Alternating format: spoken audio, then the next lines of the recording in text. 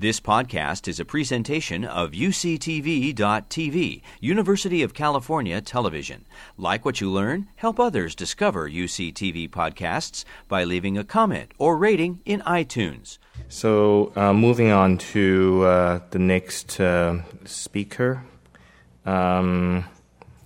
John Roberts. Dr. Roberts needs very little introduction. He has been the director of the abdominal transplant program and a great leader for us for the last 17 years.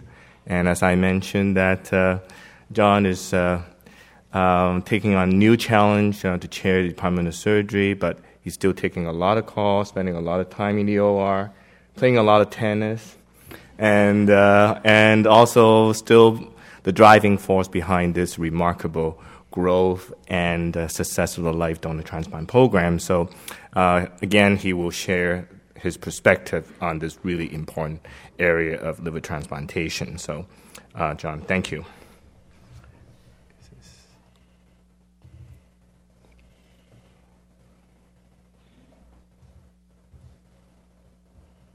Just don't put on that timer. I know. I thought maybe you could keep up, Nora, but well, thank you, Francis, and thank you, Tony. Nice to see you again.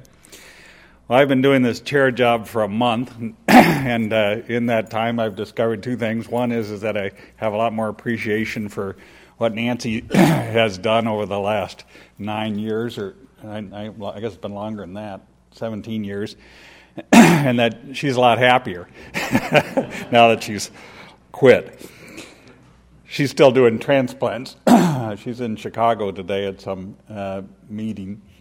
So anyway, the basic principle of our living donor program and everybody's living donor program is that we wouldn't do this operation if there were enough deceased donor organs to go around. And that's really because there's no sense in putting a living donor at risk if we had enough deceased donor organs to go around, and there's a higher risk of biliary complications, vascular complications, because instead of using the trunk of the blood vessels and bile ducts that go to the liver, we can only use the branches, and those branches, like the branches of a tree, are smaller and frequently are more in number.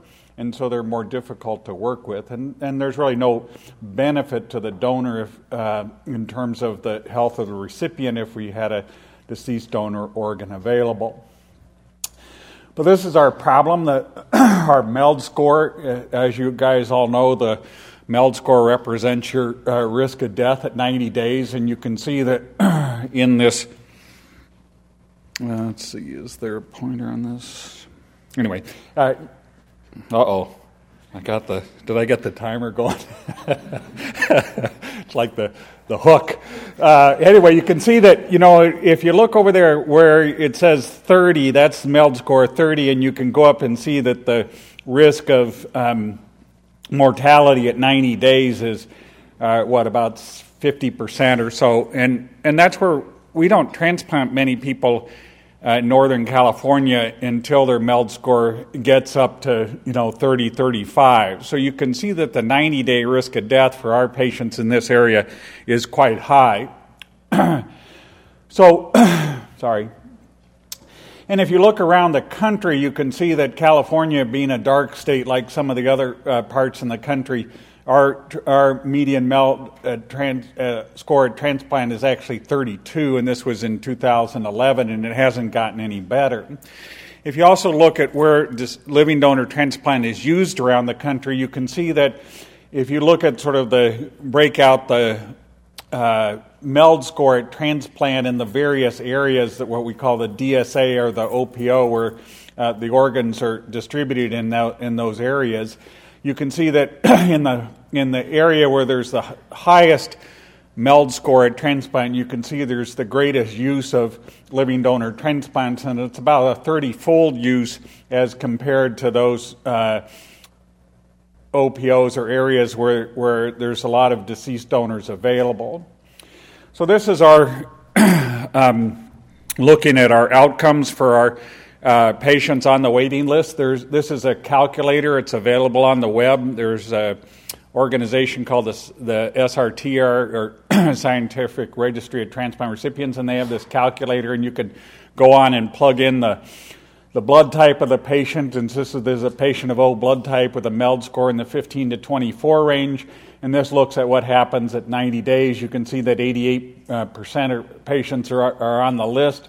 There's a group of patients that have died, others that are removed, and then the people that are getting transplants are either getting sick and getting a deceased donor transplant or getting a living donor transplant. So we looked at our patients that we listed between 2010 and 2012. We listed about 667 patients with MELD scores in the 10 to 22 range, and these are excluding people with hepatocellular carcinoma exceptions. And you can see that the outcomes of these patients is that there's about half of them remain on the waiting list. The other half either die or get transplanted. So despite being relatively well in terms of these patients going on the list at a MELD score of 10 to 22, that you can see that over time that the outcome of these patients is not good, and so that's why we need living donor transplant, because we can't get these patients transplanted. And so if you look at about 27% of the patients get too sick or die while waiting, and about 22% of the patients will get a transplant over that 2-year period.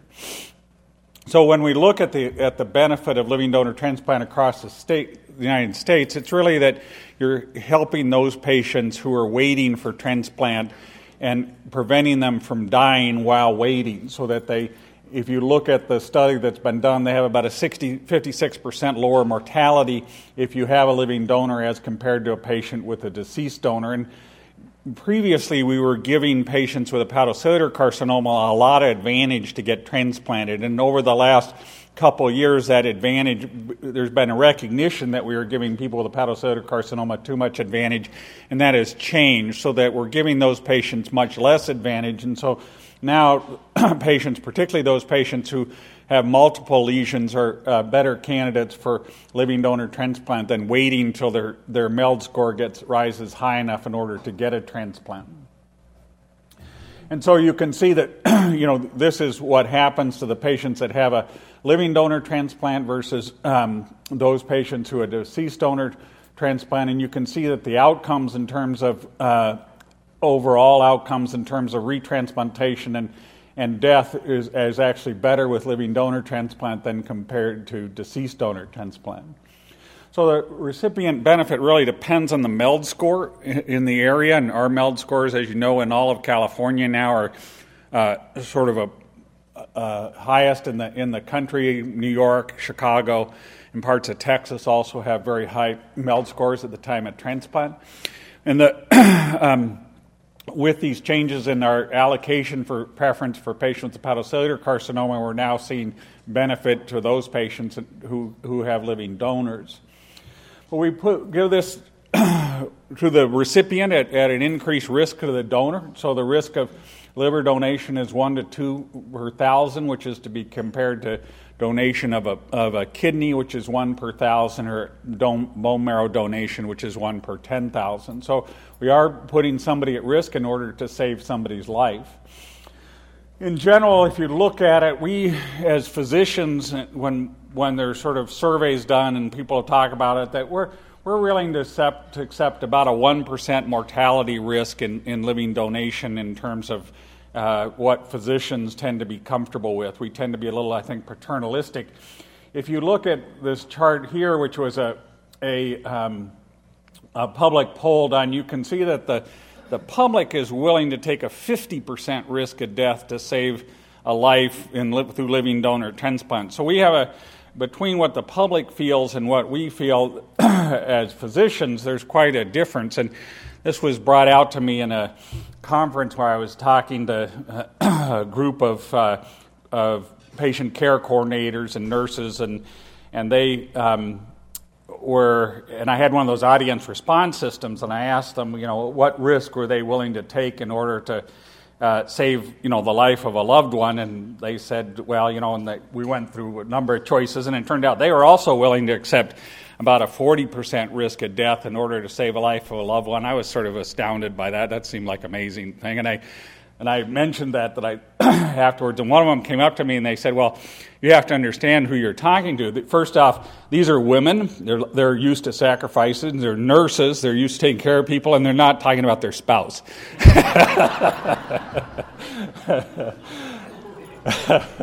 So they're talking about their children, obviously. So, if you look at the worldwide deaths, it's a little hard to come to this number, but there's been people have done various studies, and it looks like that the overall number of deaths for living donor transplants about 23, which gives us our rough estimate in terms of the risk of death. There are centers in the world, as you may know, in both Korea and China or Taiwan.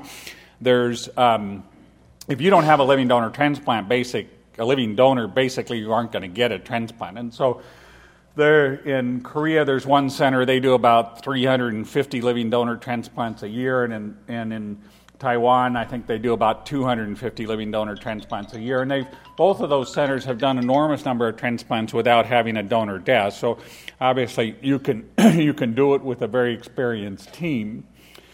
So one of the things we do think is that we can minimize the donor risk. It's related to the complexity of the operation. It's also related to the amount of liver that's removed from the donor. So when we started doing living donor transplants, we would give usually the lateral segment, which is about 25% of the liver from an adult to their child, and the risk appears to be lowest in that situation and increases as we increase the size of the liver that's donated from the left lobe, which is about 40% of the liver, to the right lobe, which is about 60%. And there's been various studies that have suggested that donation of the left lobe is associated with a lower risk of death. This was a study done in a survey, a worldwide survey, and they found that there appeared to be a lower risk of death, though it didn't actually become statistically significant, probably because of the relatively small numbers of patients that had died that were reported to the survey. As far as I know, there haven't been any liver of donors that have required their own liver transplant in terms of those who donated a left lobe. There has been a few donors that have needed their own right lobe transplants. That's usually with a program that's just starting out and makes a mistake and damages the remaining liver. That's estimated to be about 1 in 2,000 to 1 in 4,000. So there is risk in terms of donation liver. The A2All study group, which we were a part of, estimated the risk of morbidity was about 40%.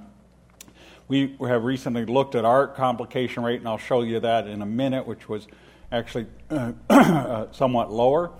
But what we're really trying to do in this situation, remember, is that we're really trying to provide the recipient with a benefit, and the donor takes some risk to do that. The donor definitely wants to have a successful outcome in the recipient, and also wants to have successful donation with minimal morbidity related to that. The recipient wants to minimize the donor risk, but they also want to have a successful donor outcome, and then also want to have a successful transplant. So this is the tension between the donor trying to do the best for the donor and trying to do the best for the recipient.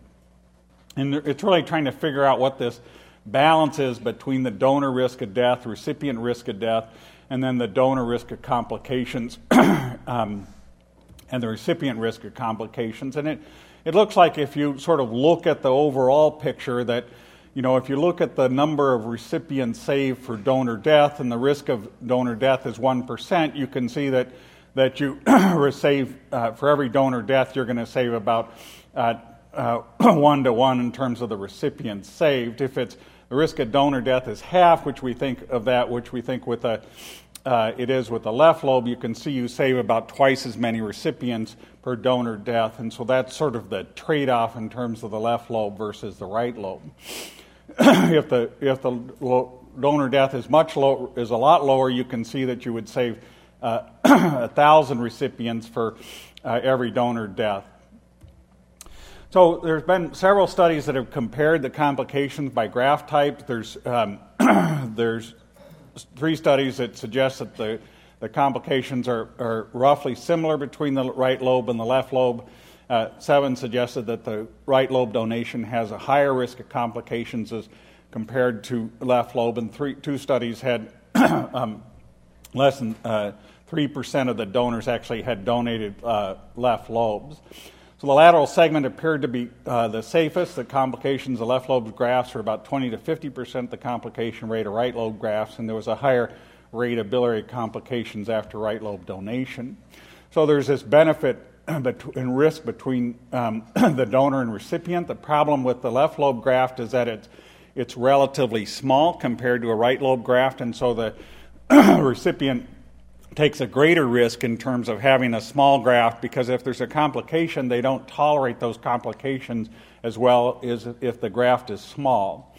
There have been a number of studies looking at this at various centers around the world. They found that in these studies that in general the smaller graft did not seem to make a difference in terms of recipient outcomes, but overall I think the general sentiment is that the recipients do have some higher risk of mortality and graft loss if they get a smaller graft than compared to a larger graft. So in terms of our adult program, Francis had told you, we've been expanding our program because of the need for living donor transplantation. We've been doing sort of more left lobes over time than we did before, primarily to try and decrease the donor morbidity, at the same time trying not to sacrifice the recipients to getting a graft that's too small. And so that's sort of the tension that we're trying to work with in terms of the donor and the recipient.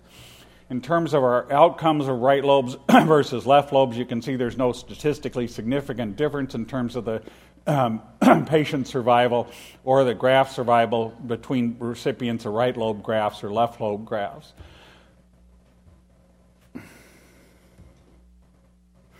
And you can see that, if you get a left lobe graft, you're obviously getting a smaller lobe graft in terms of the graft weight to recipient weight or graft weight to the standard liver volume than compared to a left lobe graft. And so you can see that the left lobe grafts are about 30% of the estimated volume that the recipient needs, and a right lobe graft is about 50% of the estimated volume.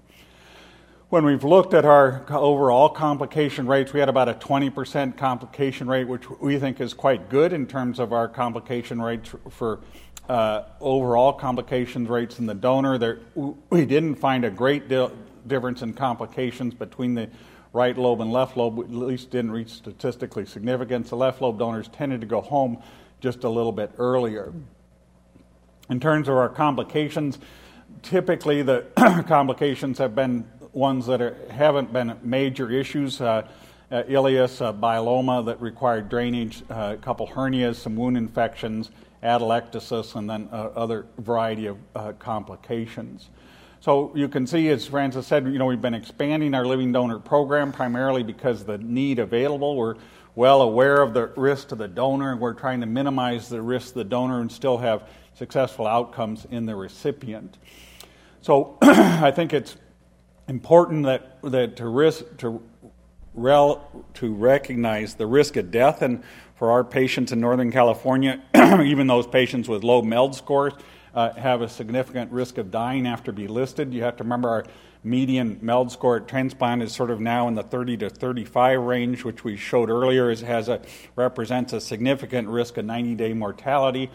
And we have these patients that migrate from low MELD score to high MELD score, and you're all sort of familiar with those patients that are sort of, getting along, and then all of a sudden they have a bleed, or they have spontaneous bacterial peritonitis, or some other complication. All of a sudden they get very sick, and some of those patients get sick enough that their MELD score goes up, and they can get transplanted, and that's a good outcome. Except they're usually they're going from the ICU to the operating room, or those patients get too sick and then they die, or they get better and then they get back into the sort of MELD score at 25 kind of range and struggle and have to wait until they can get sick again. And hopefully that next time they get sick enough to get a transplant, they can stay sick enough long enough without getting too sick.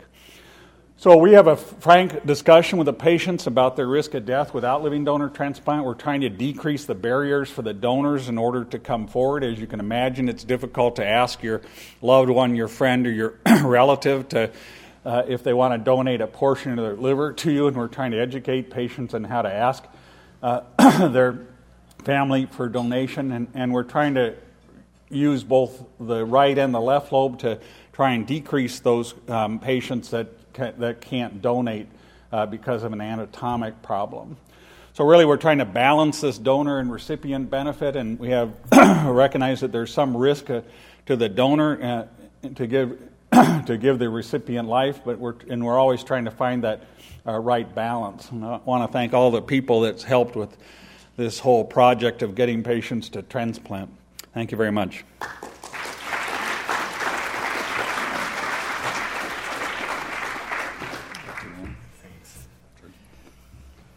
Questions for Dr. Roberts? So, can I ask you, take HCC as an example. We've had discussions before. What's your opinion in terms of how far we push the envelope for that? So, when we talk about HCC and living donor transplant, there are people with HCC that we do TACE or RFA. They have one lesion and they're, stable and don't have, evidence of a progression. And Bilal and Neil and Francis have looked at that. Those patients, a lot of those patients may not need transplant. They can wait.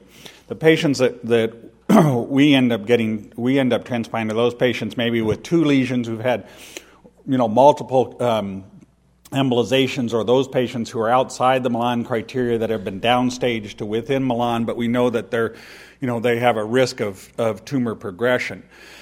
So the real question is what about patients that have tumors that are well outside of Milan, and whether we would do living donor transplant for that? Because when you look at the data from the study, the Milan study, where you had patients that within Milan had about a 85 or 90% survival at 4 years after transplant. The people that are outside of Milan had a 40% 4-year survival. So those patients, none of those patients actually did really well. We think we can sort through those patients and find those patients that are going to do well by downstaging them and waiting, what we call the blade and wait approach. But we haven't gotten to the point of transplanting people outside of the Milan criteria. We have the UCSF criteria. We haven't been transplanting those patients outside of that because the recurrence rates are too high, and we don't want to put the donor at risk in order to give for a small benefit in the recipient. Though, when you talk to the donor recipient, say, well, what's his chances of living without this? And we'd say, well, if we haven't been able to downstage your tumor into UCSF criteria, the chances of you surviving are probably 10% or less at 4 years, and probably somewhat better with living donor transplant. But they say, well, let's go ahead and do it. But I think our concern is for the donor in that situation. We want to have enough recipient benefit that the donor's risk is justified. Yes. So when you're talking about doing splits right between left on live donors, and really the overall desire is to get the patients transplanted, do you see yourself doing splits among cadaveric?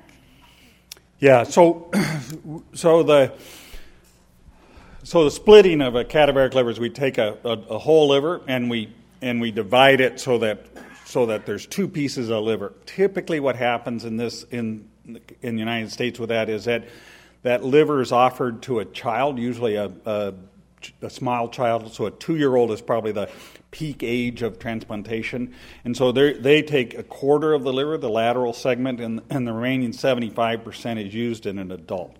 So we do that, we do that fairly often, and it actually has decreased the need for living donor transplant in children because children get sort of a higher priority. We have done splits where we have like a very small person, usually a small woman, and we get offered a large liver from a young donor, and then we can divide that and give the small adult recipient, the left lobe, and the right lobe can be used in another recipient. The problem is, what you're really asking is that that person that would have got that liver now to offer part of their liver to somebody else. Now, it wouldn't have fit in them otherwise, so they wouldn't have been able to use that unless we removed part of it. So in that situation, it's a bit of a trade-off for the recipient. Should they wait for the next one, knowing that that if we split a liver and you just get the left side, your morbidity related to that is higher than if. And so the question is, do I take the bird in hand or the bird in the bush, which may not come? Yes. What degree of steatosis do you accept in the donor? How do you determine that? What's your criteria? Okay, that's a really good question. Oh, sorry. The question is, how much steatosis do we accept in the donor liver, and how do we work that out? That's very important because, obviously, as the body BMI index of people in the United States has been increasing. So what we do is we do a CT scan and an ultrasound during their workup. The ultrasound we found is fairly sensitive to the amount of fat, and so if they demonstrate steatosis on the ultrasound, what we do is we have the patient go into a weight loss program and then have them get another ultrasound and see if their steatosis is gone. We're liberal with biopsy in that situation, so if there is steatosis on the ultrasound, we'll biopsy, even after weight loss, we'll biopsy. Our number is probably 10 to 15% in terms of amount of steatosis, but there can't be any hepatitis associated with that. So that's in Korea. They're more liberal. They'll go 20 to 30% in terms of the amount of steatosis on the donor liver. They decrement sort of the calculation of size of the donor liver. So that's, our sense is that if there's not a lot of fat, then we're okay with going forward. But if there's a significant amount of steatosis, we think there's too much risk to the donor and also to the recipient. You've been listening to a podcast by University of California Television. For more information about this program or UCTV, visit us online at uctv.tv.